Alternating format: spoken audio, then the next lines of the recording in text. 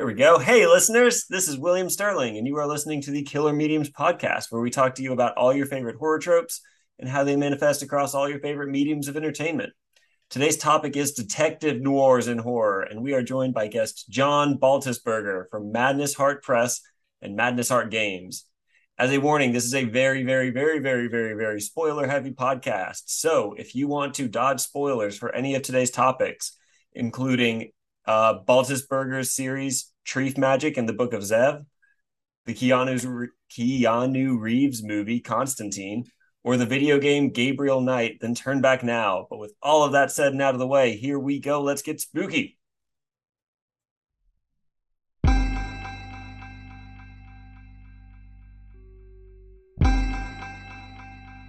Coroners tied bells to every body in the morgue. So if they heard a ting, they knew somebody down there wasn't quite ready to go.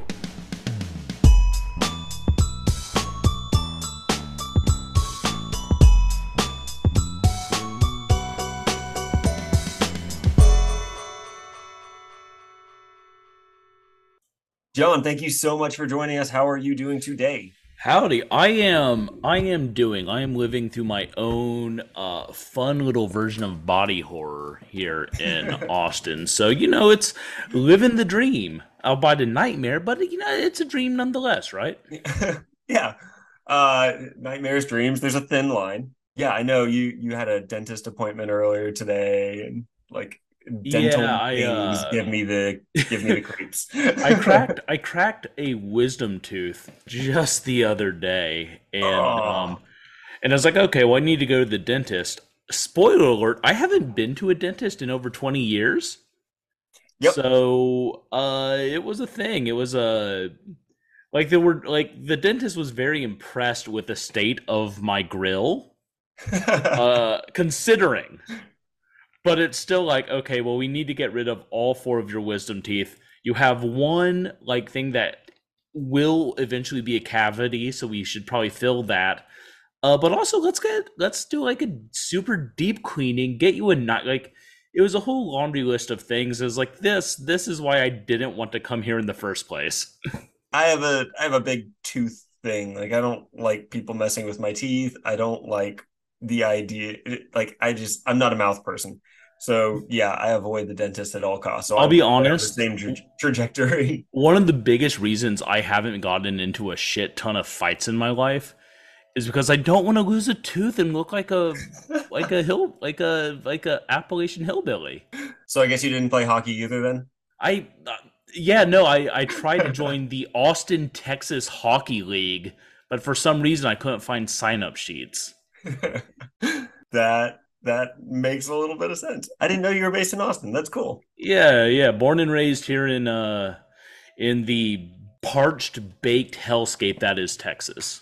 Feel that my sister just moved out there, so I've been getting reports back from her about just all of the weather shenanigans. We're Georgia Yeah. based, so it's like we're Ah. used to the heat too, but it's a humid heat here, and I guess it just hits different over there. So what's funny is Texas is such a massive state that whatever climate you have, we also have at least in one part. Like here in Austin, it's pretty dry. It's pretty, it's not that humid. But if you go to Houston, you can swim through the city. Oh, gross, and yet I It's not did it great. It's so it's much. especially bad if you're trying to sell books. Yeah, yeah. No, I imagine nobody wants a dripping book. Yeah. No. Well, some people, but I don't talk about them. keep uh keep Austin weird though, right? With the Man, dripping I books. look, if you want to be this podcast to be nothing but me bitching about my home city, we can do that. But it's not going to be great for your listeners. So let's just say that the only thing I am staying in Austin for is my family and the horror community here. All right. Yeah, I saw when you logged on. This is a no video podcast yet, unfortunately, but you're wearing a ghoulish shirt right now, I I think. am, yeah. Max is Yeah. Max is a good I got a package in the mail from Max today of a game that we had discussed. But yeah, Max is about an hour away from me Andrew Hilbert, who is one of the Ghoulish authors, is about a 2-minute walk from me. Lucas Mangum lives here. Ryan Bradley lives here. Wrath James White, Gabino Iglesias. Like, there's a really solid horror community here in Austin, Central Texas. So that is, I like, straight up one of the only things keeping me here. I love that. I'm Atlanta based, so I know it's me, Brianna Morgan. That might be the entire list.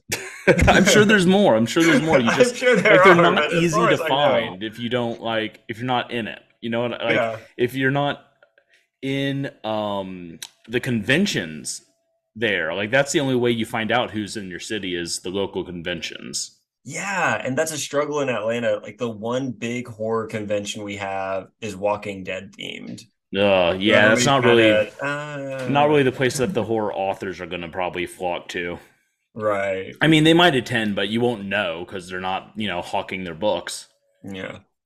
We've also there's this really big Comic-Con kind of convention called Dragon Con that this year started a horror track, like just kind of finding all the horror things that are already happening within Dragon Con, I guess, and like leaning into that a little bit. But Comic-Cons are hard. Yeah. Comic-Cons are such a mixed bag for us horror folk. But there's I don't like, we're not diving into the topic yet, but I'll tell you that one of the things you have to look out for when you're looking at cons is if there's celebrities or if it's a themed con. Oftentimes what people want is nostalgia based. Like, they don't want new horror novels. They want Jason Voorhees coasters.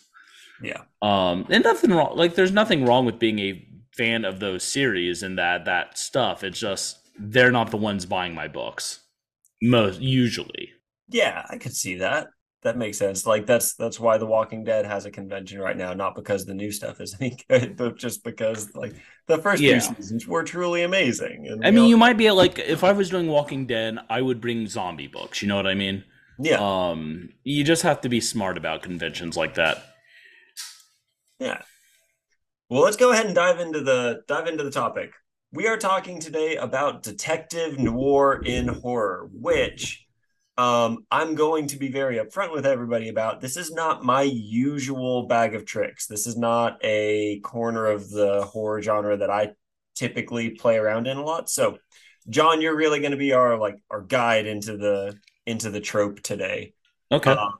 So first of all, let's just lay this out there. What are we talking about when we say detective noir? What do you think the rules of this genre are?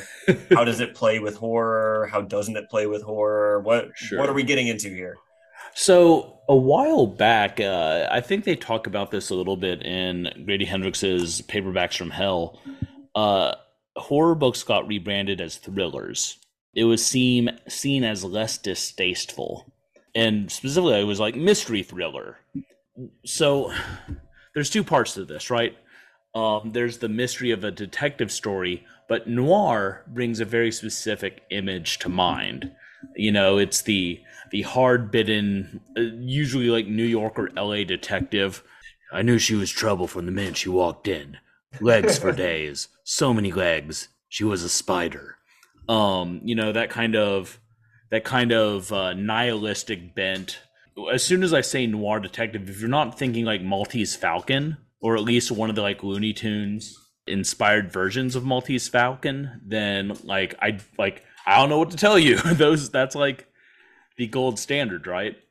But when we butt this stuff up against what we know as horror, we usually go two ways with it. It's either why they're looking at a cop or detective alone, right? A lone gun, hunting down like a serial killer or some kind of like supernatural serial killer. That tends to be the way of things. It's very rarely the more like crime conspiracy that I really think of when I think of detective noir. But I think it's also a catch-all. So, for instance, a lot of people know me from the Splatterpunk Awards or the KillerCon, the Splatterpunk scene. I call what I write splatter pulp, because pulp fiction, pulp fantasy, pulp literature of the 1930s especially is a big influence for me. And it was at this time that you saw authors like Robert Howard is one of my favorite examples. He's the guy who created Conan.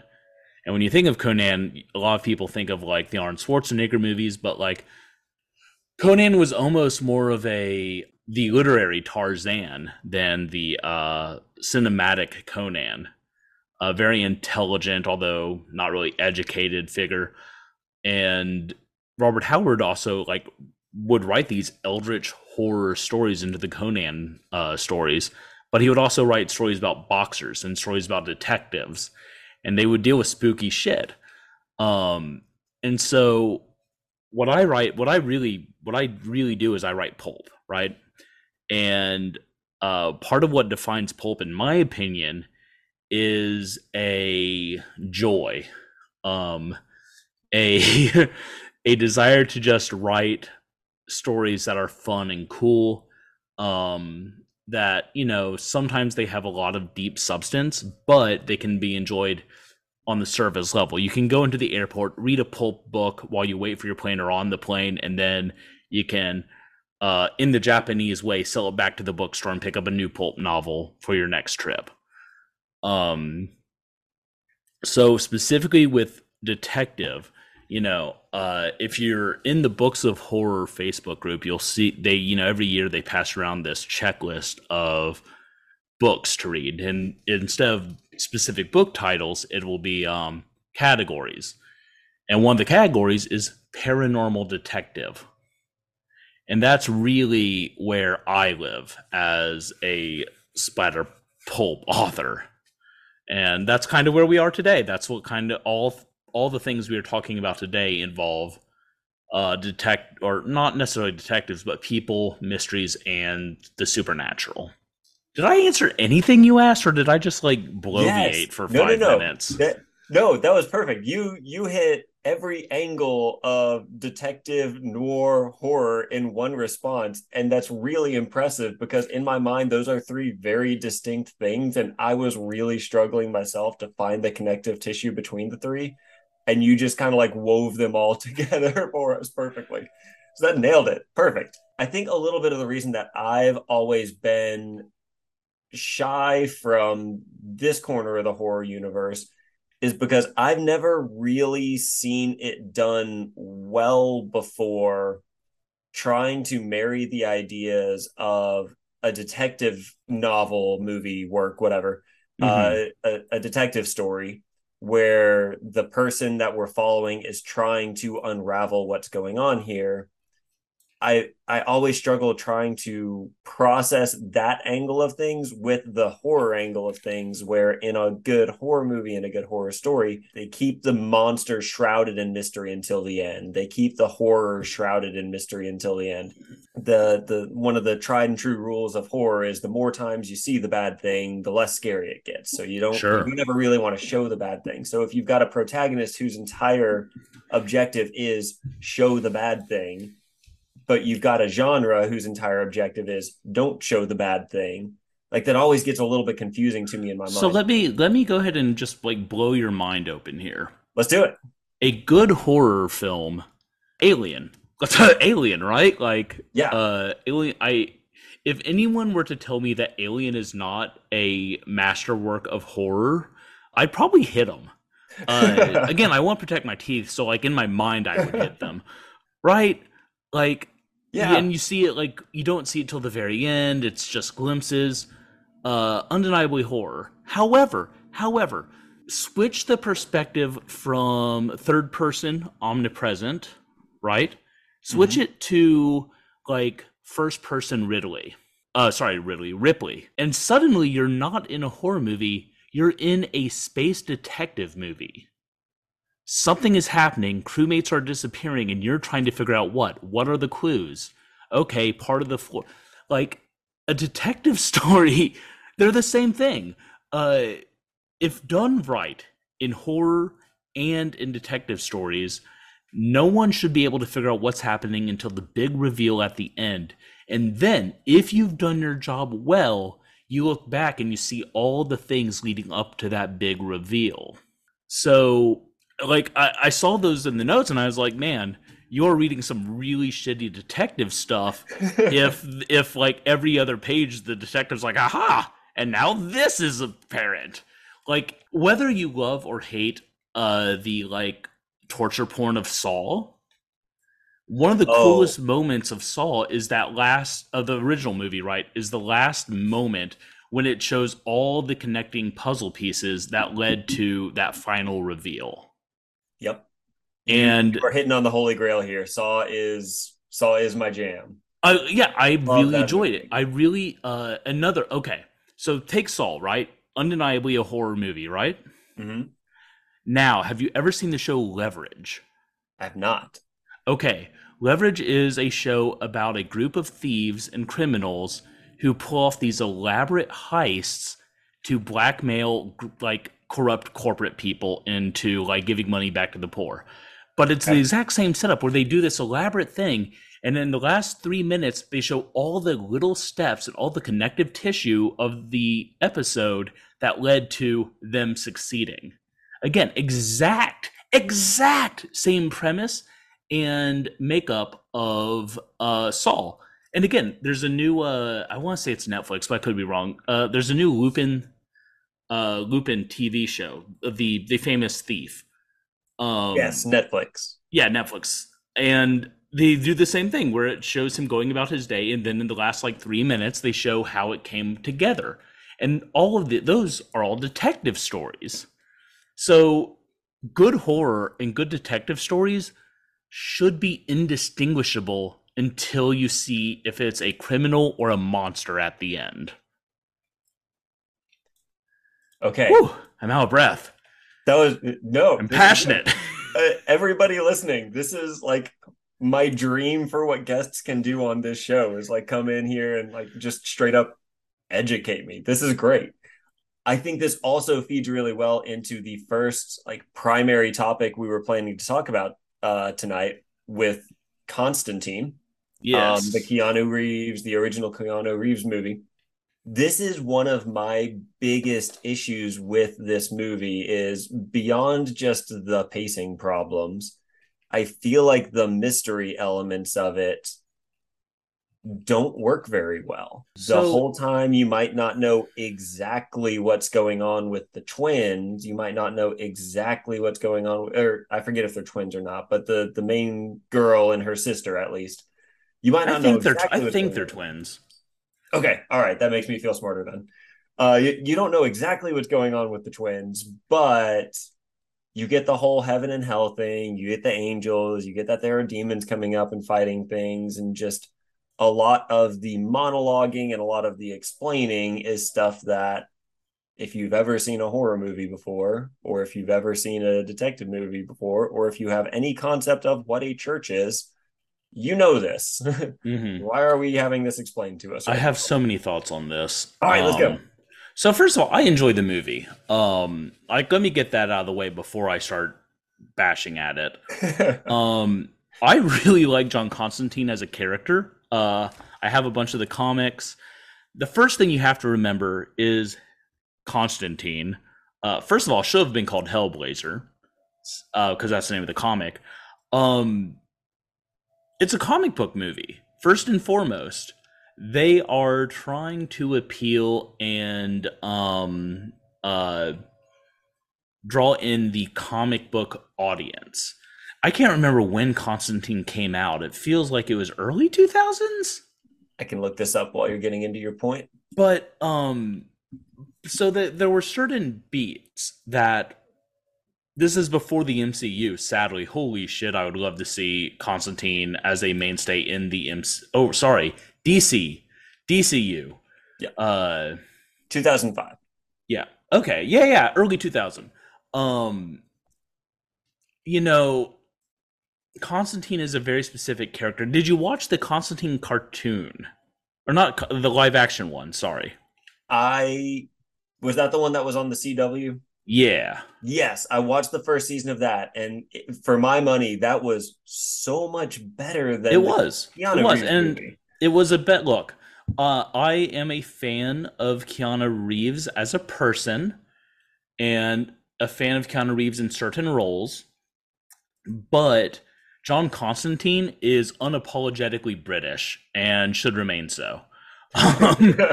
Um, that said, part of the issue was they had to play within rules that would make they thought would make the fans happy, which led to a really stale, pardon me, movie because in general Hollywood doesn't trust the audience to know its left from its right. Um, and so they made a film that would be more action packed than it would be detective, right? And Mhm. they made a film that was going to be more digestible to a mainstream American audience. Whereas on the TV show, the CW had been running Supernatural for 50 years or whatever it ran for. They understood, like, okay, the audience loves esoteric myths from other cultures, so let's play in that space.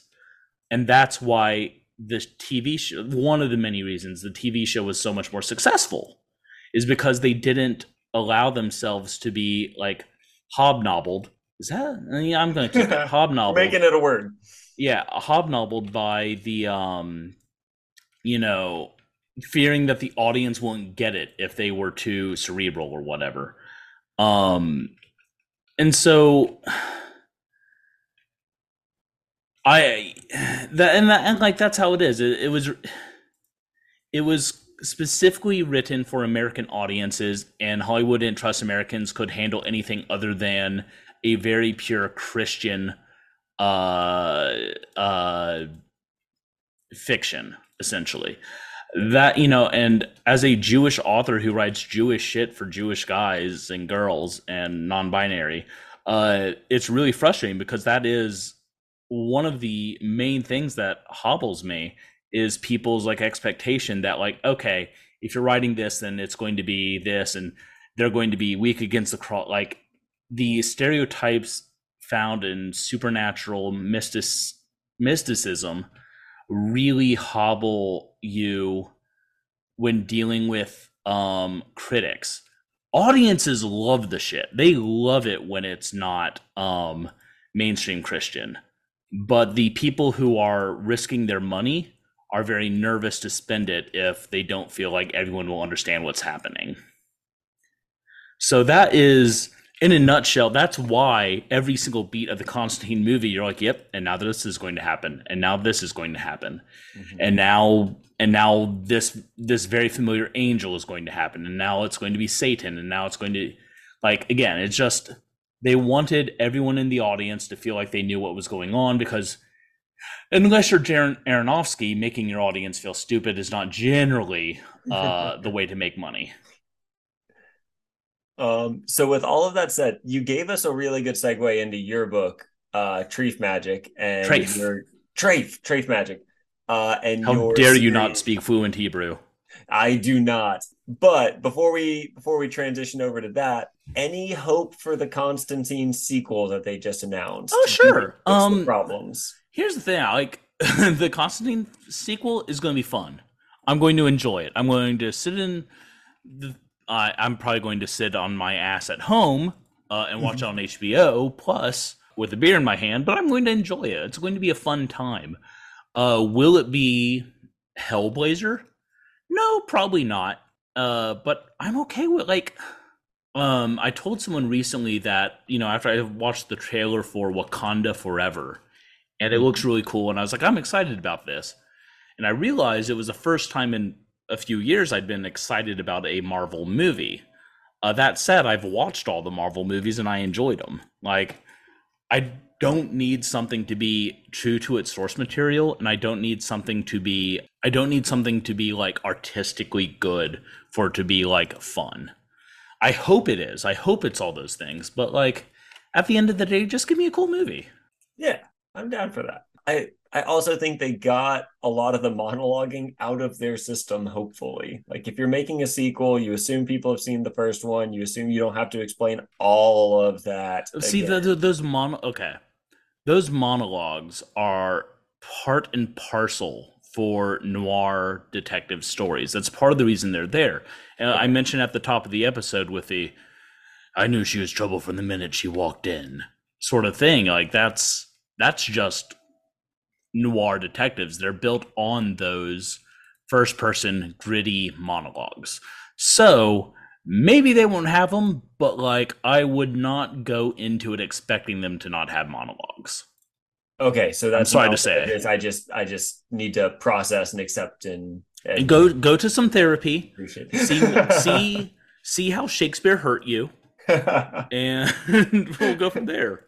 Okay, I was intending to segue to the book already, but this could be a good conversation about monologues. I don't think I have an inherent built-in bias against monologues because I think they can be done really well. So, key example being any Mike Flanagan series is so monologue heavy, but they draw you in and the acting is great and they have these big grand points that they're building up to. And even have you seen The Midnight Club yet?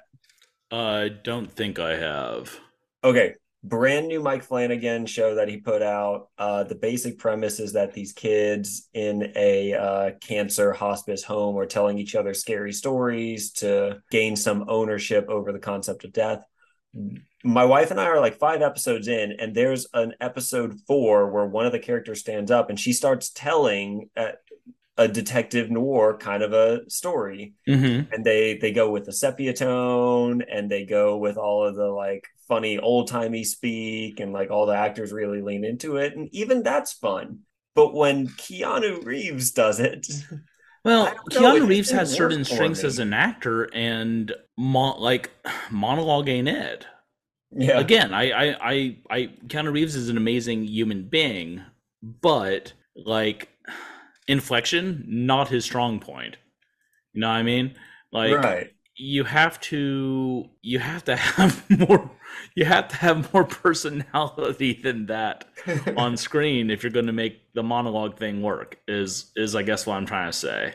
Yeah. Okay, so maybe we Constantine too. We still have the monologues. You Maybe know, I think an older Keanu is going to give better monologues. He, because John Wick is just not that far off from Constantine as far as like personality. right. So I think he has more practice of being that like exhausted badass Yeah. that Constantine I think should kind of portray. So I high hopes, high hopes. Yeah. All right. So fingers crossed. Here's hoping that maybe the writing meets Keanu where he is a little bit more or something. I don't know. But help me with the pronunciation again here. I don't want to butcher this twice in one Treif, episode. Treif Treif Magic, Magic. Okay, so your book, Treif Magic, is the first in the Book of Zev series. correct. And haha, I'm 1 for 2. The big cool thing that caught me off guard here is the Jewish demon hunter, Jewish exorcist angle. Yeah, You already started talking about this a little bit about that character and this world and kind of this angle on things, but just sure. where did this character come from? What inspired you to start writing this series in particular? Why this angle? Because we are so used to every single Exorcist movie and film and thing being Catholic. Yeah, Just exhausting. So this was a you huge don't know breath the of half fresh of air. it. So okay, there's a few points to this, few parts to this question. First and foremost, what made me write this first? Yeah. I was reading another urban fantasy series. I can't think of the author's name. It's the Iron Druid series, Okay. and it blows. Yeah, like I'm not. Hey, if you're a fan of his series, I'm sorry. Get better taste. Uh, so and look, I say that because halfway through or near, I can't remember in what book it happens. He decides to introduce like a Catholic and a Jewish like magician that are like going against him because the Abrahamic magicians are against the Celtic magicians for some reason. Which, like, if you know anything about history, you know the Catholics don't really like Jewish mystics all that much. They've done a lot of killing of them over the years. So, like, that red flag one. Red flag two, his decision on, like, how do I portray Jewish mystics was, oh, I know, I'll make their beards, like, grow and do weird stuff because Jews have those big beards. So it was really anti-Semitic, really gross, and really infuriated me.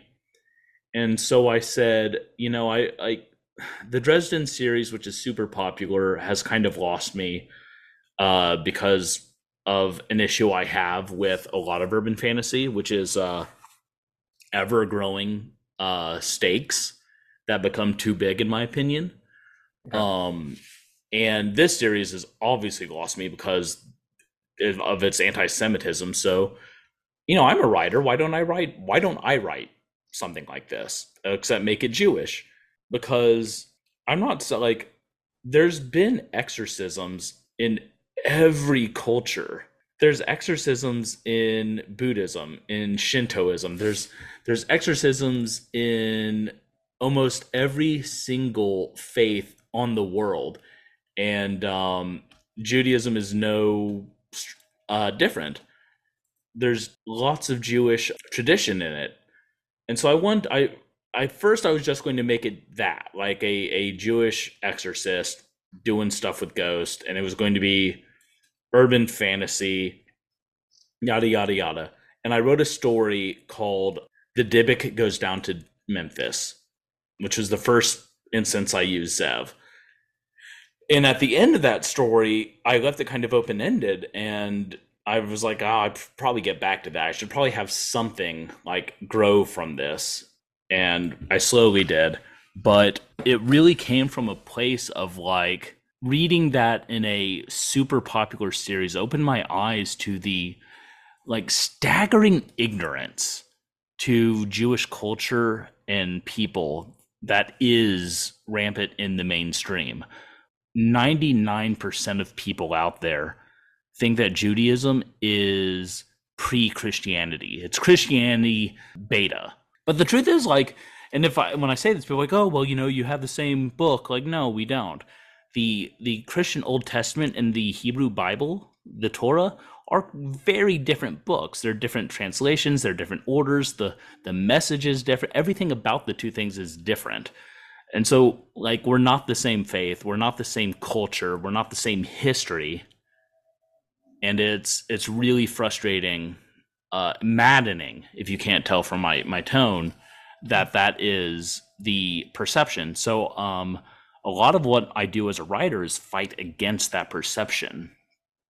There was a movie a while back called The Possession. Started Dybbuk box and a rabbi doing a exorcism. The Dybbuk box is not a part of Jewish folklore. It popped up on internet meme, I believe, at some point, or a eBay thing, and it kind of grew, and it's like become assumed to be a part of actual Jewish folklore. And everything about the exorcism in the movie was a Catholic exorcism, but in Hebrew. Like, The Possession is billed as a Jewish horror movie, but it's a Catholic horror movie that someone threw a yarmulke on. It's just been skinned the wrong way. Yeah, it's a Catholic Ed Gein wearing the face mask of Judaism. Oh my gosh, that's the greatest visual.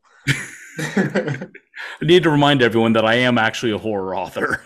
Yeah. No, slip that little plug in here. So that's how it got started. Yeah. It really, I say this a lot. I want to show people how fucking cool Jewish culture and folklore is. And that was one of my big takeaways while I was reading it, was the book series is really cool. So if you are listening to this and you haven't picked up the book yet, imagine like the best episode of Supernatural you can imagine, I guess, and then also add in some enlightenment about Jewish culture, all of that too. Like I feel like we've talked for a hot minute here about the differences between Judaism and Catholicism and how the book is trying to address those, and it certainly does. But it's a really fun fucking book, also. Thank you. Yeah. I Um, didn't realize what I was writing when I wrote it. I didn't realize, like, when I was writing, I was just writing urban fantasy, right? mhm.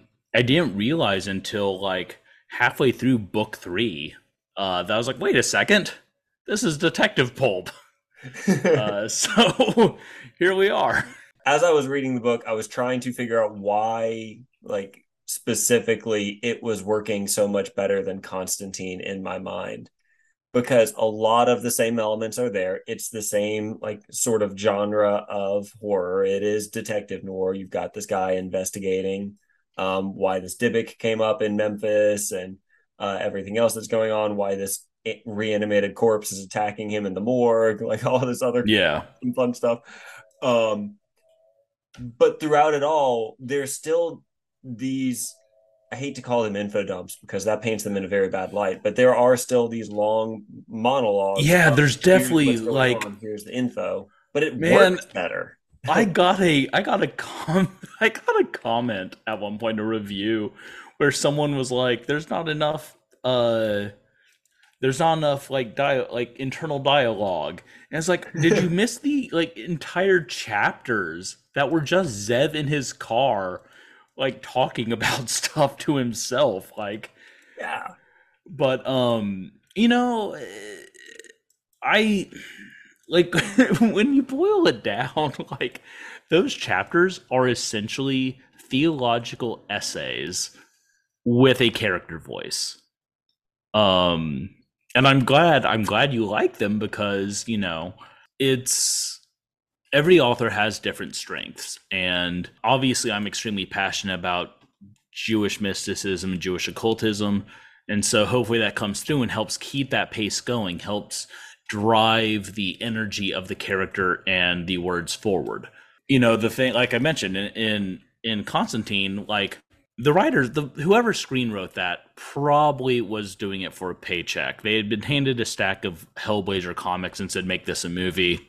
And then I don't know if Keanu was a big fan of the character at the time or if he was familiar with the character at the time, but he was probably doing it for a paycheck too.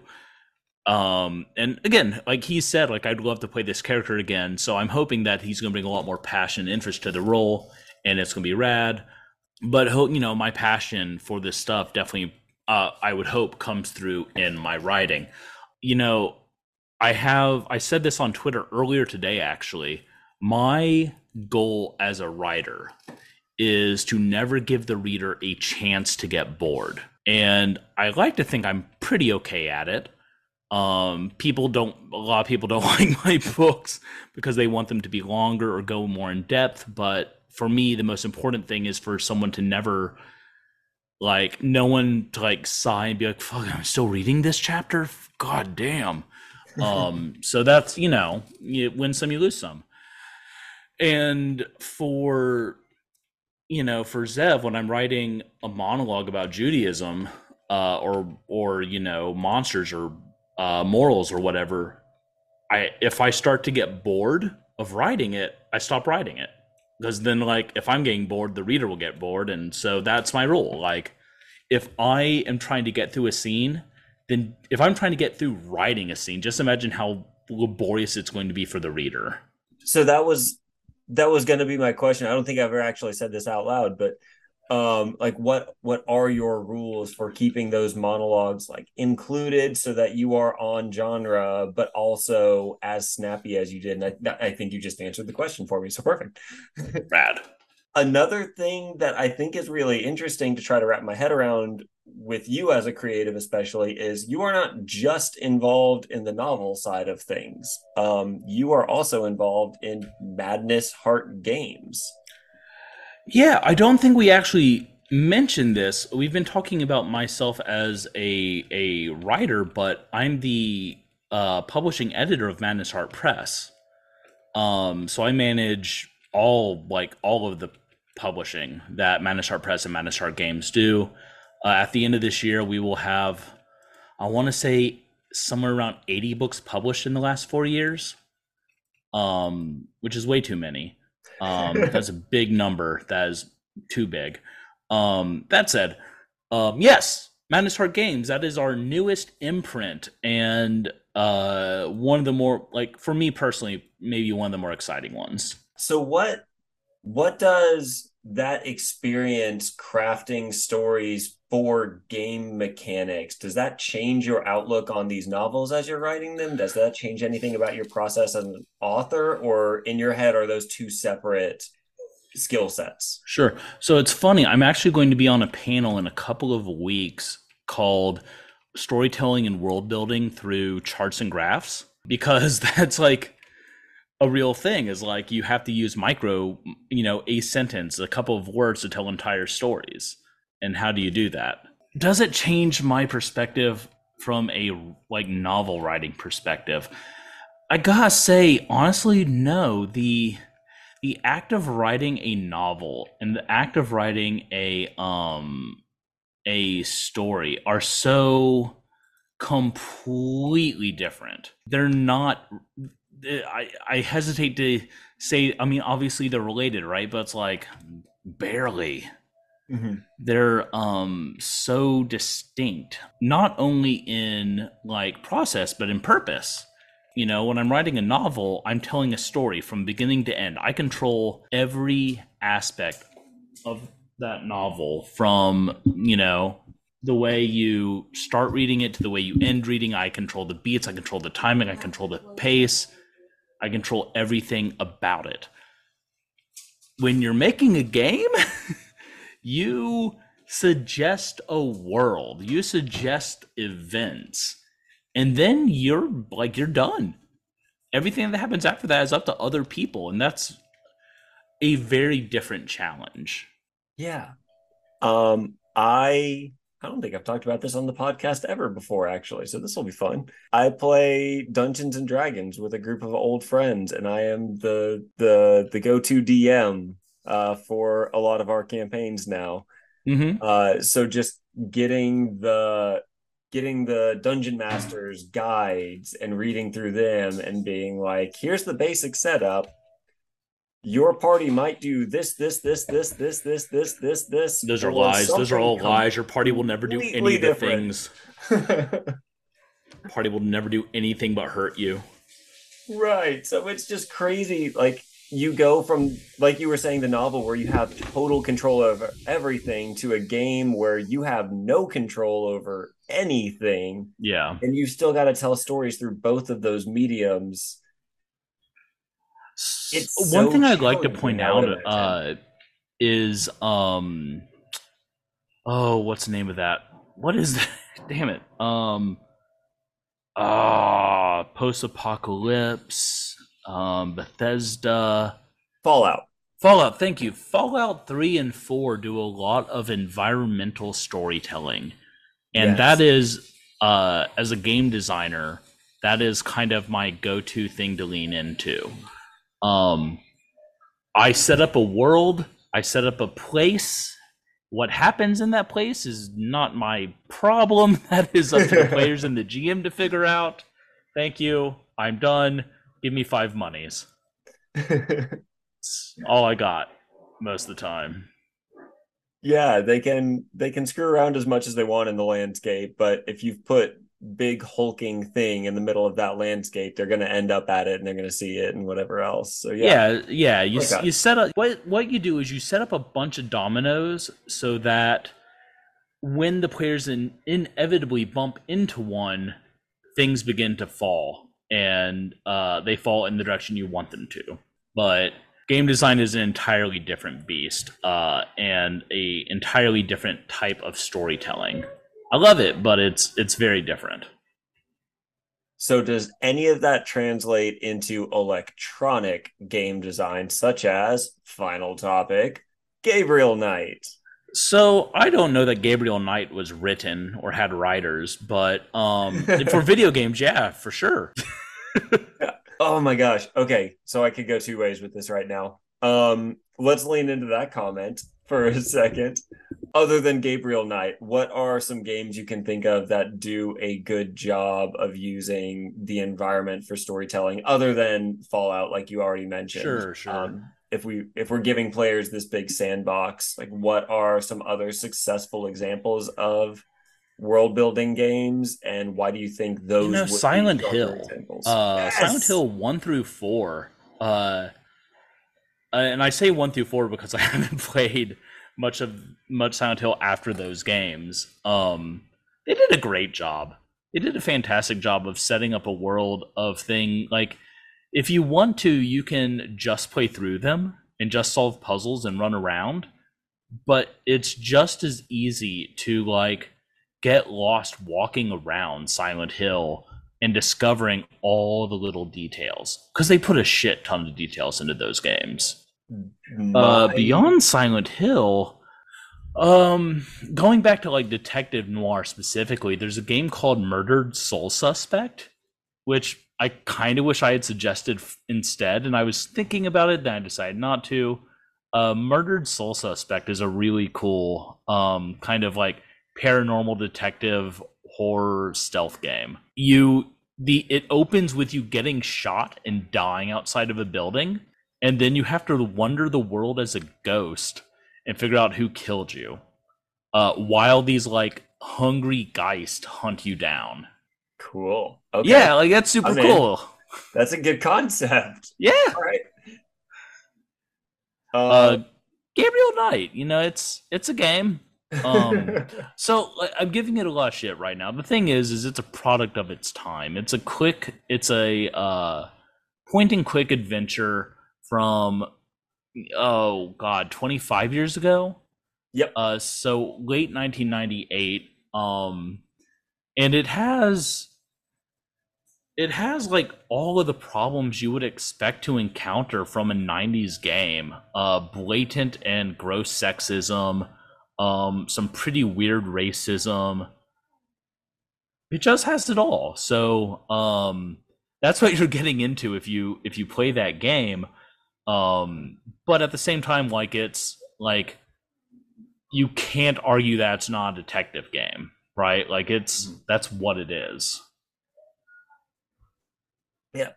So the basic premise of the game is that Gabriel Knight is this detective down in New Orleans. Not a detective, he's an author. That's right. He is an author investigating a voodoo ritual for the purposes of the book that he is writing.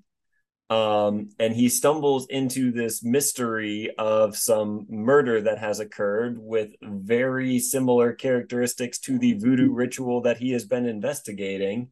And he gets sucked into it with all of the other detectives and everybody else and the cops running around. Yeah. It felt very Call of Cthulhu to me. Yeah. Lots of I could John say some hot spot. takes on Cthulhu, but the thing is that what it felt like to me was that someone read a lot of Stephen King and thought, I could probably do that, but I'm a huge fan of Lovecraft, so I'm going to put some of that in there. Okay. And they probably shouldn't have done either of those things. So it's paying, pardon me, homage to the genre. Well, I think, back in 1998 or 97 or whenever it came out, video games were not, the only video games that were telling stories were JRPGs. Most of the stories were not being built to the level they are today. Today, you have games like Shadow of the Colossus that are really doing so much.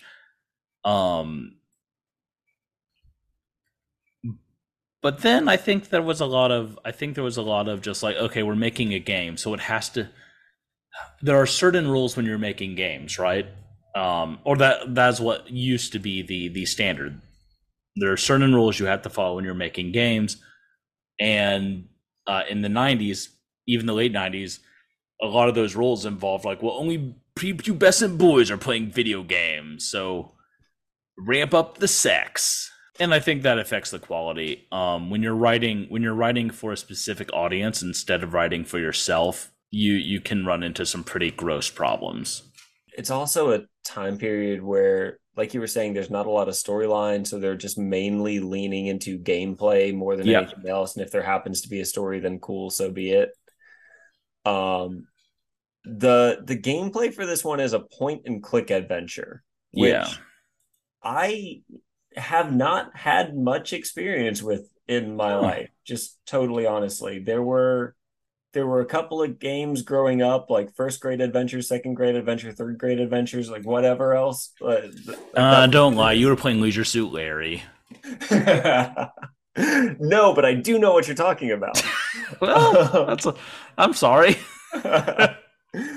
No, but for me, like by the time I was playing video games, like there was a controller in my hand, so it was like it was running and jumping stuff. Right. Point and click aspect of it was a little bit lost.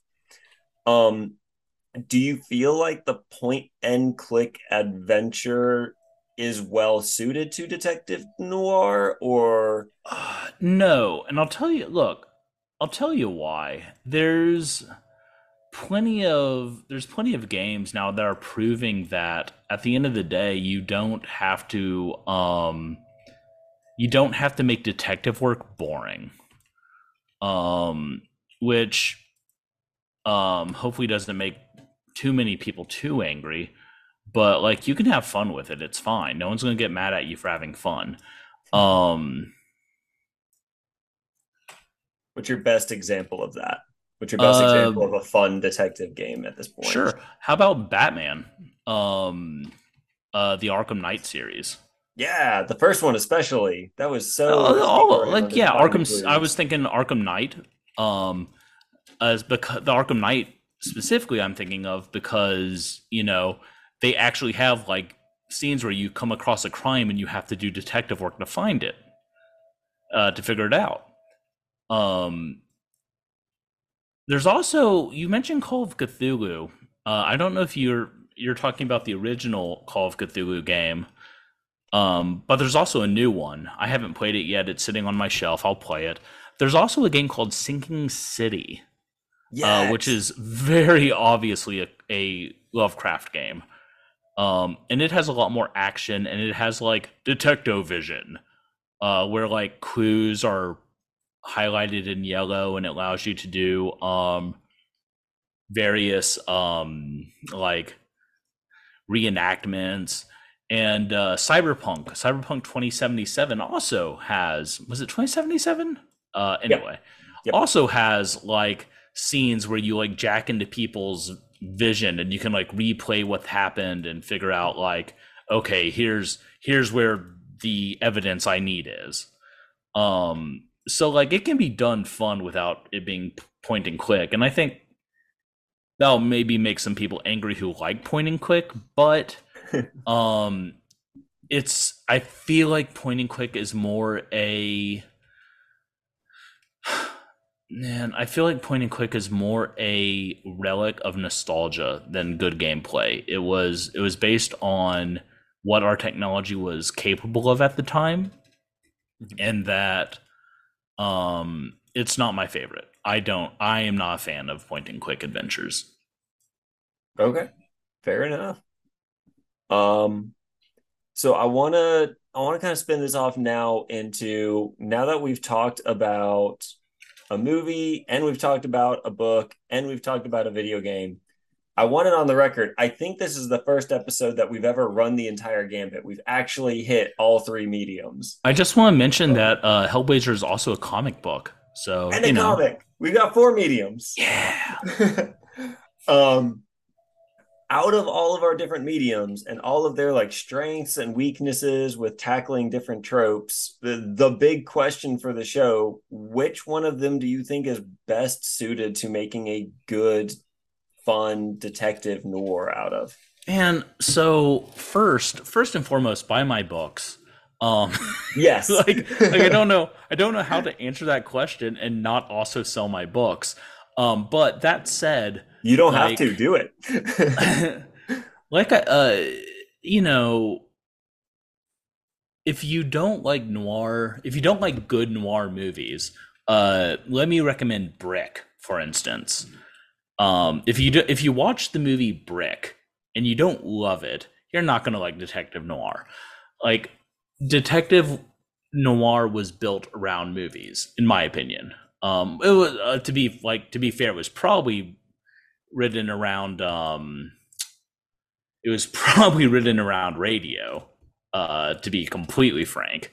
But I think movies are really the most comfortable home of Detective Noir. Okay. So if you're listening to this and you make movies, maybe option one of my books. There we go. Yeah. Nailed it. We've got good source material, and then you get to process it in a medium that's good for Detective Noir too. Like that sounds like a winning combination. Yes. Yeah, I think I would kind of lean the same way towards either books or movies. I feel like this is the second detective video game that I've tried to grapple with where the detective angle of it is the primary angle. So I played Call of Cthulhu for our episode with Derek Hutchins last season. Mm-hmm. The 2016 one, the newer one. Okay.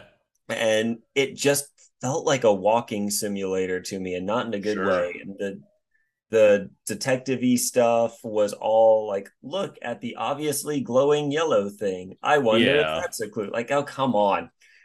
And the point and click adventure, like you said, it kind of feels like a relic of the past. I don't know if Detective Noir is the best arena to give an audience freedom of exploration, because you want them to find the clues at the right time in Yeah. a Well, relatively open world definitely quick. isn't. Yeah. There's definitely some like front to back like linear games that do detective fine, but in those games generally what you're doing is playing a story. You're not it's less a game and more a you are Yeah. experiencing this story, which is fine. Like there's nothing against that, but it's not for everyone. Yeah. But I feel like books and movies where the creator can control the pacing, can have you Yeah, find the clues in a reasonable pace, show you what they want you to see. Like I feel like it just works a lot better in that sort of like venue. I agree.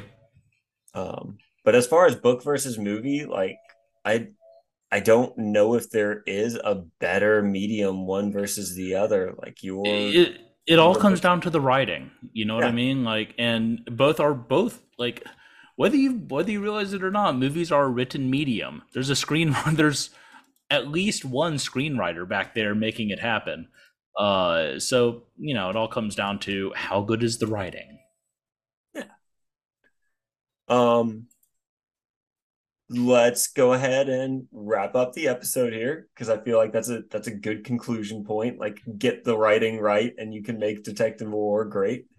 Um, is there anything you would like to pitch to our listeners as a close? Any new projects you've got on the Oh horizon? boy, howdy Anything you do want to I. talk about? Yeah, let's do it. Yeah, so hello listener. Thank you for listening to me talk. I know it's not easy. Uh so if you're curious about the Book of Zev, look, I'm extremely proud of the series. The third book came out in August. It's called A Shade of Gray. I would really recommend you not skip to it. I recommend you actually like read through the series if you're interested in it. That said, right now I have a Kickstarter in like it's not live yet, but it's in trying to get its followers, and I have a dream of hitting 420 followers for reasons. It's called Whispers of the Dead Saint. It is a tabletop role-playing game novel. It's a novel that takes place in the role-playing game world of Morkborg, and I think it is fire. I think it's very good.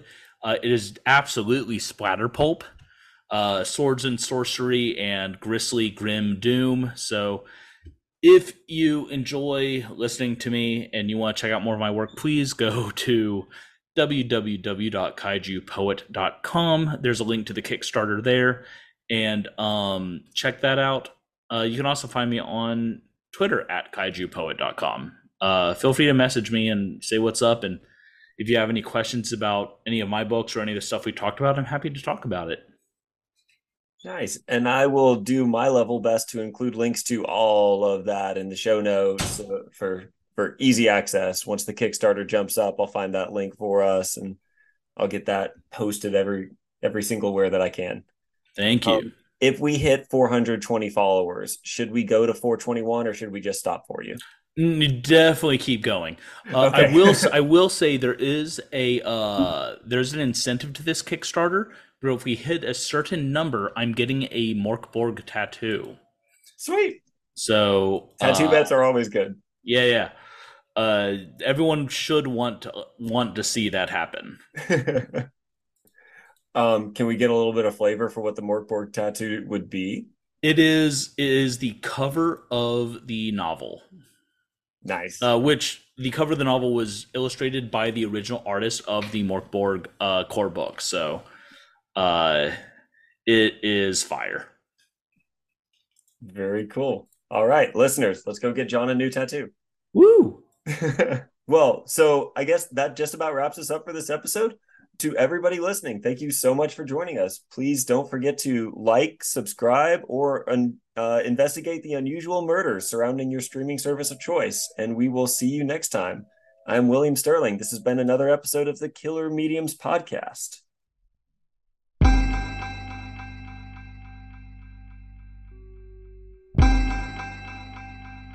Coroners tied bells to everybody in the morgue, so if they heard a ting, they knew somebody down there wasn't quite ready to go.